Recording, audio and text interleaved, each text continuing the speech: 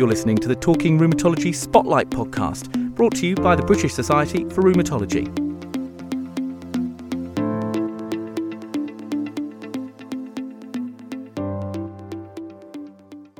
So many thanks for joining us on this podcast on osteoporosis. My name is Yik Man. I'm one of the rheumatology trainees in South London.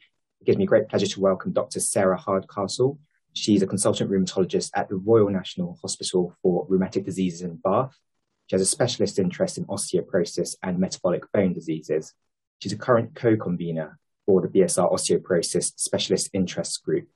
So the purpose of this podcast is to provide members with an update on the new developments within osteoporosis.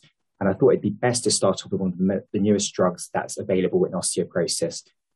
So we're going to start by talking about romosozumab. So over to Sarah. So would you like to give us a slight overview on romosozumab, please? Yep, no problem. So romosozumab is primarily an anabolic agent, and that's quite exciting because, as you probably know, to date, the only anabolic treatment that's been available in the UK for osteoporosis has been teriparatide. So as the MAB name suggests, romosozumab is actually a humanized monoclonal antibody that acts by inhibiting sclerostin, a protein found in osteocytes. And sclerostin's normal role is to inhibit bone formation by osteoblasts. So by blocking it, bone formation is promoted and hence the anabolic effect. And one of the reasons to be excited about romosozumab is that, as well as its anabolic action, it also has a weaker anti-resorptive effect. And that gets around the problem of coupling of bone formation and bone resorption, which has tended to limit the effect of existing therapies, because promoting bone formation would ordinarily lead to a corresponding increase in bone resorption. So it can actually be thought of as a dual action drug. Excellent.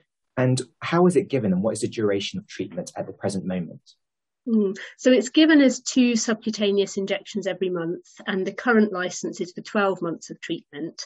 And afterwards, treatment would be followed up sequentially with an anti-resorptive agent in the same way as we would with teriparatide now. Excellent.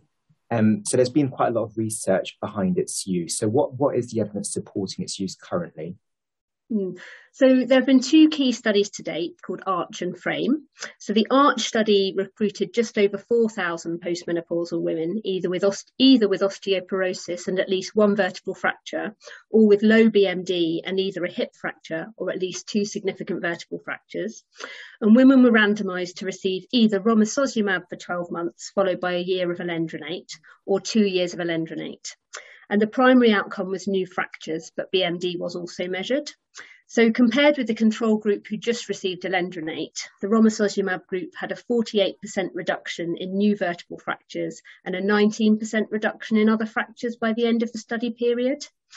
Patients in the romosozumab group also had greater gains in BMD, and those were maintained out to 3 years of follow-up. The FRAME study was a bit bigger, recruiting just over 7,000 women, all of whom had osteoporosis on their DEXA scans. But in this study, women with a prior hip fracture or severe or multiple vertebral fractures, and those with very low BMD, i.e. T-scores less than -3.5, were excluded. Again, the study ran for 2 years, and the treatment group received 12 months of romosozumab followed by 12 months of denosumab, while the control group received 12 months of placebo injections followed by 12 months of denosumab. The primary outcome was new vertebral fractures. So within the first 12 months, 16 patients in the treatment group and 59 patients in the control group had a new vertebral fracture, and that equated to a reduction of 73% in the treatment group. During the second year, with both groups on denosumab, there were 5 new vertebral fractures in the treatment group and 25 in the control group, and that equated to a 75% cumulative risk reduction in the treatment group by the end of the study. However, there was no significant difference in this study in non-vertebral fractures between the groups. So it is worth noting that neither of these studies included men, but they were included in another study called BRIDGE, which looked at the effect of romosozumab on lumbar spine BMD, but not specifically fracture risk. Excellent. So the findings from both the ARCH and the FRAME study sound very positive. But I think with all new medications, we're always worried about side effects, contraindications. So are you able just to discuss that in a bit more detail, please? Yeah, of course. So according to the SPC, the main contraindications would be pre-existing hypocalcemia. So that would need to be corrected prior to starting treatment, but also a history of previous MI or stroke. And this is because the ARCH study observed an imbalance in the incidence of cardiovascular events, including both cardiac ischemic events and cerebrovascular events between the two groups, with a greater incidence in the treatment group. So it's worth noting that this wasn't observed in the FRAME study, and one of the potential explanations might be that alendronate, which the control group in this study obviously received for a bit longer, is actually associated with a reduced risk of these events, as has been previously suggested. However, this does require more investigation, so for the time being, caution is required. Great. And just a little bit about the side effects, if that's possible. I haven't had any personal experience of using romosozumab as yet, obviously because it's not yet available. But with reference to the SPC, so the things that are sort of mentioned as common potential side effects include nasopharyngitis and arthralgias. And there's also a small risk of hypersensitivity reactions to the medication, which would be common to any monoclonal antibody treatment. It's probably also worth just touching on the issue of osteonecrosis of the jaw and atypical femoral fractures, because as I mentioned, there is this dual effect with including an anti-resorptive action. So it's worth considering whether these are something we should be worried about. So obviously, from the studies that have been done so far, we're not talking about huge numbers of patients, so we will need to wait and see what emerges in clinical practice. So there were cases of ONJ and atypical fractures occurring in both the ARCH and the FRAME studies. However, obviously, both of these studies did include anti-resorptive treatments as well as the romosozumab, so denosumab in one and alendronate in the other. So in FRAME, which was obviously the comparison with denosumab, so there was one case of ONJ occurring during the romosozumab treatment period. And there was also one atypical fracture, although in the discussion it was mentioned that this patient had possibly had some pain in the area of the fracture in advance. So there's a question as to whether that might not actually have been an entirely new effect due to the drug. In the ARCH study, there were no cases of ONJ or atypical fractures during the initial 12-month period on romosozumab alone. So that's relatively reassuring, but there is still going to be a degree of risk from this medication. So you mentioned earlier that this is the second anabolic agent we have for the treatment of osteoporosis. So where do you think romosozumab will fit in with the treatment pathway, and how does it kind of compare against teriparatide? So it's important to stress that in England, romosozumab is not yet available for use because we're actually awaiting the outcome of its NICE assessment. So this will hopefully clarify where it will fit within treatment, if indeed it does get approval. The other thing we're expecting imminently is the updated version of NOG, and that's the National Osteoporosis Guideline Group's guidance on the management of osteoporosis. So up until now, anabolic therapies have been reserved for the most severe cases of osteoporosis, as the current NICE guidance states that most patients have to have either failed treatment with other agents, either in terms of intolerance, adverse effects, or lack of clinical response before it can be tried. However, we now realise that the order treatments are given in osteoporosis patients is quite important, and to get the maximum benefit from anabolic treatment, it's actually preferable to give this treatment first before anything else is given, and then follow up with your anti-resorptive treatment afterwards. So we are expecting that the new NOG guidance might promote earlier use of anabolic treatments such as romosozumab in selected patients at very high fracture risk, though as I said, this is currently still awaited. However, in Scotland, romosozumab is available for selected patients now via a patient access scheme. And the Scottish National Sign Guidance on Osteoporosis was actually updated earlier this year and does include romosozumab. So this guidance has recommended considering it for women with severe osteoporosis, particularly those with spinal fractures, but who are also at risk of hip fractures. So this may be an indication of where it will fit within treatment pathways elsewhere.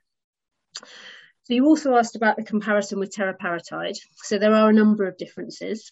So as you probably know, teriparatide is a daily injection and it's given for a period of 2 years, as opposed to romosozumab, which is 2 injections per month for 1 year. So there are some differences in terms of administration. You're also probably aware that teriparatide can't be given to patients with a history of skeletal malignancy or prior radiotherapy to the skeleton, whereas romosozumab is not contraindicated in this setting, so it would potentially offer a treatment option to this group of patients. Also, currently only 1 course of teriparatide can be given in a patient's lifetime, and that's due principally to these malignancy concerns. So romosozumab could be useful for patients who've already received teriparatide but still remain at high risk of fracture. In terms of relative efficacy, it's important to point out that we don't have any head-to-head data comparing the 2 drugs. However, romosozumab has shown evidence of hip fracture risk reduction in the ARCH study I mentioned earlier, whereas the evidence for teriparatide is strongest for vertebral fracture risk reduction. Great. Thank you very much for that excellent overview on romosozumab. You mentioned earlier that there's a kind of dual action with romosozumab, which will obviously affect bone turnover. I think it'll be useful to discuss bone turnover markers now and their use in clinical practice, if that's all right with you. Of course, yeah, no problem. Great. So there are a multitude of bone turnover markers available on the market. I just wanted to check and ask which ones you tend to use in your clinical practice, and is there any specific reason as to why? So as you probably know, bone turnover markers can be measured in either the blood or in the urine, and some are markers of bone formation, whereas others are markers of bone resorption. So which ones are used can depend to a large extent on the availability of different markers in different labs. So personally, I tend to use CTX as a measure of bone resorption and P1NP as a measure of bone formation, because that's what we have available to us locally in Bath. And these are both measured in the blood. And these are also the markers of bone resorption and formation that the International Osteoporosis Foundation have recommended as the reference study standards for inclusion in studies. So they are potentially quite good ones to choose. Great. So we can obviously request bone turnover markers in quite a wide range of settings. But which patients do you find it particularly helpful to request them, and how does it impact on your clinical decisions? Okay, so there are a few different scenarios where I personally would consider measuring bone turnover markers. So I'll just go through a few of those. So number 1 would be an unexpected decline in BMD in a patient on treatment after first checking adherence to treatment, of course, in order to help decide whether to switch to an alternative treatment. So an example would be a patient who's had a wrist fracture during their first 5 years on alendronate, whose DEXA has shown perhaps a decline in BMD at one measurement site, but not at others. And if the CTX for that patient was found not to be suppressed, then I might be more likely to change to another treatment. It can also be quite useful to use a bone turnover marker where you don't have a baseline BMD measurement for a patient in order to decide whether or not a treatment already received has been effective. So that's sort of the first situation. So the second situation would be following a treatment holiday in order to decide when treatment should be restarted, and that would be particularly with intravenous alendronate. And I would find that would be particularly useful in younger patients in whom it's desirable to space out the treatment courses as much as possible because you're looking at quite long-term treatment, or in patients who've already received multiple previous infusions. So the third situation is prior to treatment with teriparatide, and it's part of our protocol for teriparatide to measure the bone turnover markers at baseline and then a few months into treatment to allow monitoring of treatment effect. And here there is good evidence that the magnitude of increase in P1NP predicts later increases in BMD with the drug. And then the sort of fourth case, which is perhaps a little bit less evidence-based and a bit more controversial, is that in cases with a strong suspicion of a secondary cause, particularly, for example, very young patients with osteoporosis, to help with diagnosis and to consider treatment. So, for example, knowing that a young adult's osteoporosis is associated with increased bone turnover could potentially support treatment with an anti-resorptive agent in the right clinical scenario. So that would be another situation where I might measure it. But I'm aware definitely that there are centres in the UK who use bone turnover markers much more routinely for monitoring treatment adherence and treatment effect. So you can measure them, before and after commencing an oral bisphosphonate in order to see if the patient's adherent and check that the treatment's working. And that's useful because the bone turnover marker changes happen a lot earlier than any changes on DEXA to BMD. So, it may be that this approach is going to be adopted more widely in the future. We'll have to wait and see. Great. So you touched on it briefly already, that you would check kind of baseline bone turnover markers, specifically the P1NP, before you start teriparatide. Are there any other situations where you would check the baseline turnover markers before starting other treatments? So I would personally rarely request them in patients who are treatment naive unless there was a good reason to think about a sort of rare secondary cause, as I mentioned above. It can be useful to measure them before switching treatments, as I described earlier. And if you do want to use them as a sort of adherence check, then one approach is comparing a pre-treatment value to a sort of value a few months into a treatment course, although there are also reference ranges that you can refer to for that purpose if necessary. But I should point out that there is generally felt to be too much inter-individual variation in bone turnover markers to make them particularly useful for diagnosis, so that isn't really one of their current uses. Yeah. And just expanding on that a little bit more, are there any other downsides to using bone turnover markers that we should be aware of? So one sort of practical difficulty is that they are variably affected by food intake and circadian rhythms, as well as quite a number of other factors.